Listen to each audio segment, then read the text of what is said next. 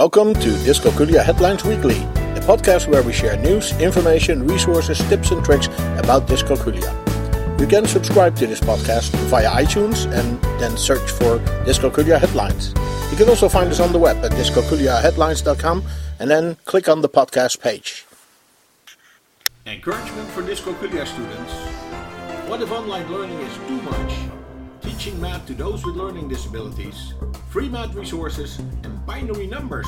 This is our podcast for week 18 of 2020, and we welcome Dr. Schroeder back to our studio. Welcome, Dr. Schroeder. Well, I'm so happy I just arrived in time here. Absolutely. And now we have wonderful links this week as usual, and we would like to have your comments on all of them. And the first one is encouragement for dyscalculia students. What can we learn here? Well, this is a post on Twitter by Kenneth Henry. It's a story from Ireland about him growing up with several learning disabilities, not knowing that he had that. Among all those disabilities was also dyscalculia. And I just want you to take the time, click on this link, read it yourself. But let me say the quote here that he starts with.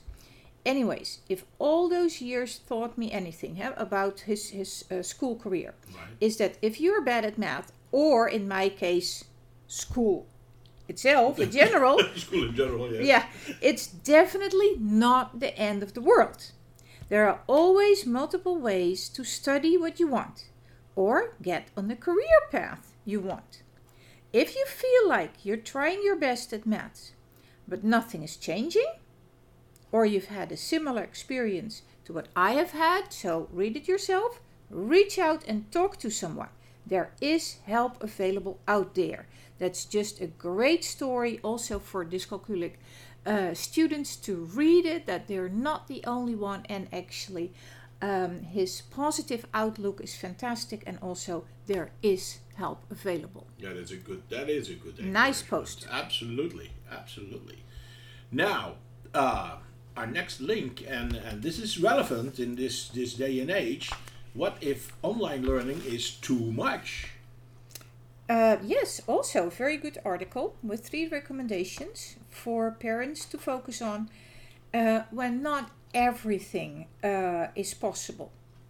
Right. So the principal of the Bondi Public School District shares with parents that some days your children will submit outstanding work, and another day maybe nothing at all or very little. Yeah. And that is common. That happens more often. So don't immediately start to compare your child with others.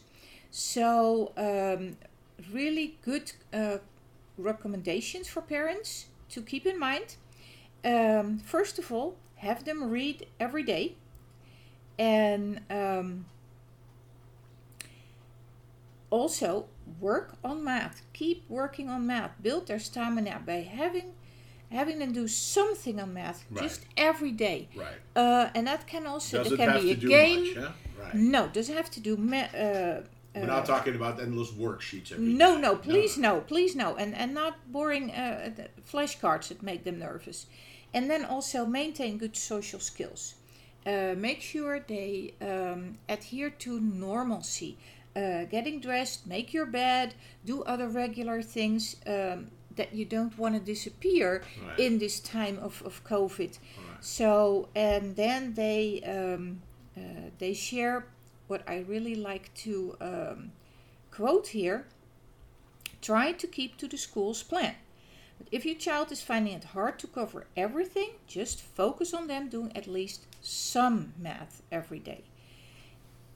It is better to practice 10 to 15 minutes per day than doing all in one day, once a week, because that is a big risk that it will be forgotten by the next week. Right.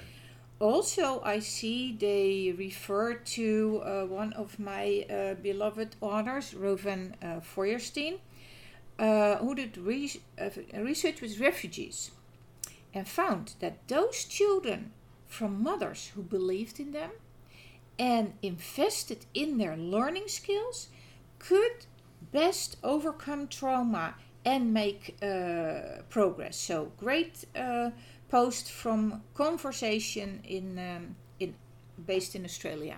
Very good, very good. Now the next link says it's teaching math to those with learning disabilities. This is more, I think, a general recommendation, not specific for dyscalculia, and I think this is also not for the current environment where we are online most of the time. Well, doesn't matter. It's still a very good information. It's from Edweek, and has several good pointers. So the emphasis is on that you need to make sure that your students who have a learning disability still learn also the language of math, to make sure that they know what they actually have to do with the questions. Right. So a great point they make is to focus also on what your child already can do, instead of only focusing on what it cannot do. Right. Another good point they make here is that students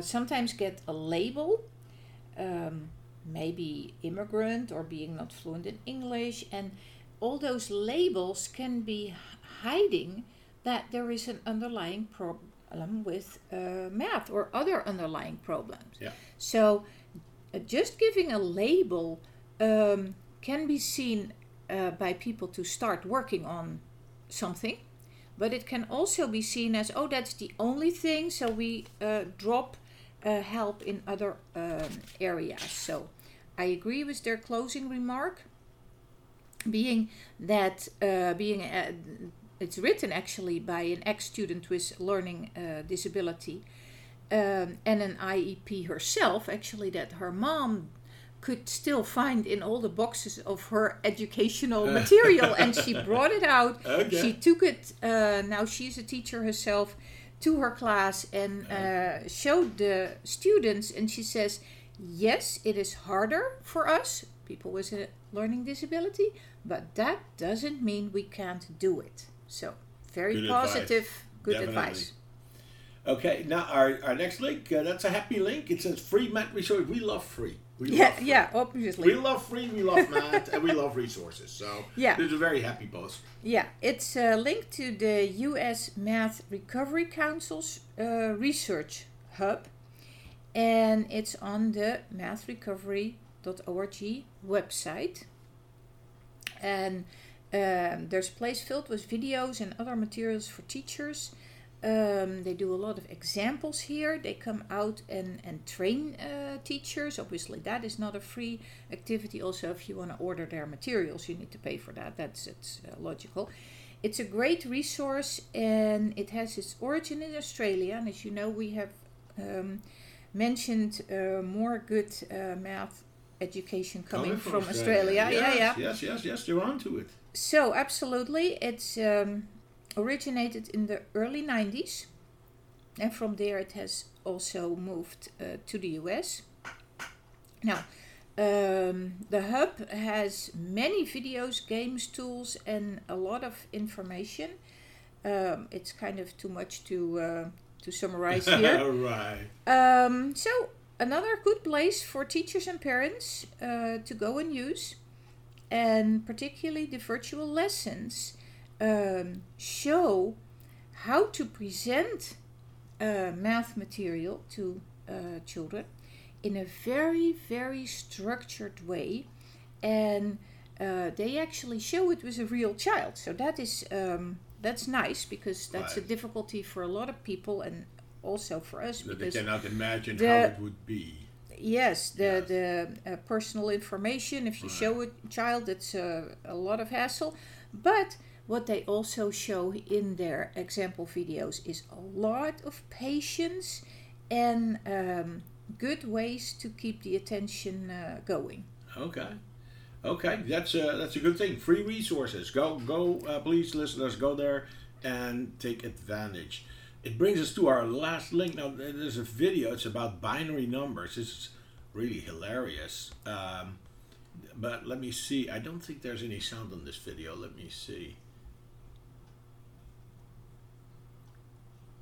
No, there is no sound. You might hear some clicking. It's a tweet from Math Teacher Circles, and they have many other interesting things. And what they actually show is how the binary system works with a wooden contraption. Yes. But it makes it very visible and tangible. I think it's a great idea. Because everybody is familiar with the decimal system based on numbers from 0 to 9. That's why they call it decimal, so 10 digits. But the computers obviously work on binary systems, so basically zeros and ones. Right, power is on or off. Yes, so they show how that works with this contraption. You really need to see it. And we use the binary system as a demo for teachers, also to give them a sense of how difficult it is for children with dyscalculia to come in contact with our number system. So we in our presentations, we always start with that, right. To make sure that you are in the shoes of students who have this issue. And you quickly understand how confusing and how difficult and how frustrating this must be. So we do that at our workshops. It's a great opener, icebreaker also. And we know it helps teachers to understand their students. Anyway, we wanted to share this clever way of showing the binary system. And another great activity that I found on their Twitter is a triangle that is dissected in 4 pieces and that you can combine into a square. So the Haberdasher's puzzle. It's a famous puzzle. It was already there. It's called Haberdasher's. Connecting it with the Haberdasher's pattern, colored pattern on printed fabrics. So again, another interesting link with more information behind it than the only binary system we highlighted today. Right. Well, thank you very much. That gets us to the end of our links for the week. We hope to see you back next week. Dr. Schroeder is the founder of Dyscalculia Services. Go to her website and browse around. There are free downloadable resources. You can find the link to these podcasts, find the link to our free webinars. You can find the link to her online Dyscalculia Tutor course, which I highly recommend, and to the Dyscalculia Awareness course for teachers. So go there and we'll see you back next week. Dyscalculia Headlines Weekly is a production from dyscalculiaheadlines.com. You can find us on the web at dyscalculiaheadlines.com, and we are on Twitter at dyscalculiahead. You can also find us on Facebook. We have a board on Pinterest and on Flipboard. Search for Dyscalculia Headlines or follow the links on our webpage.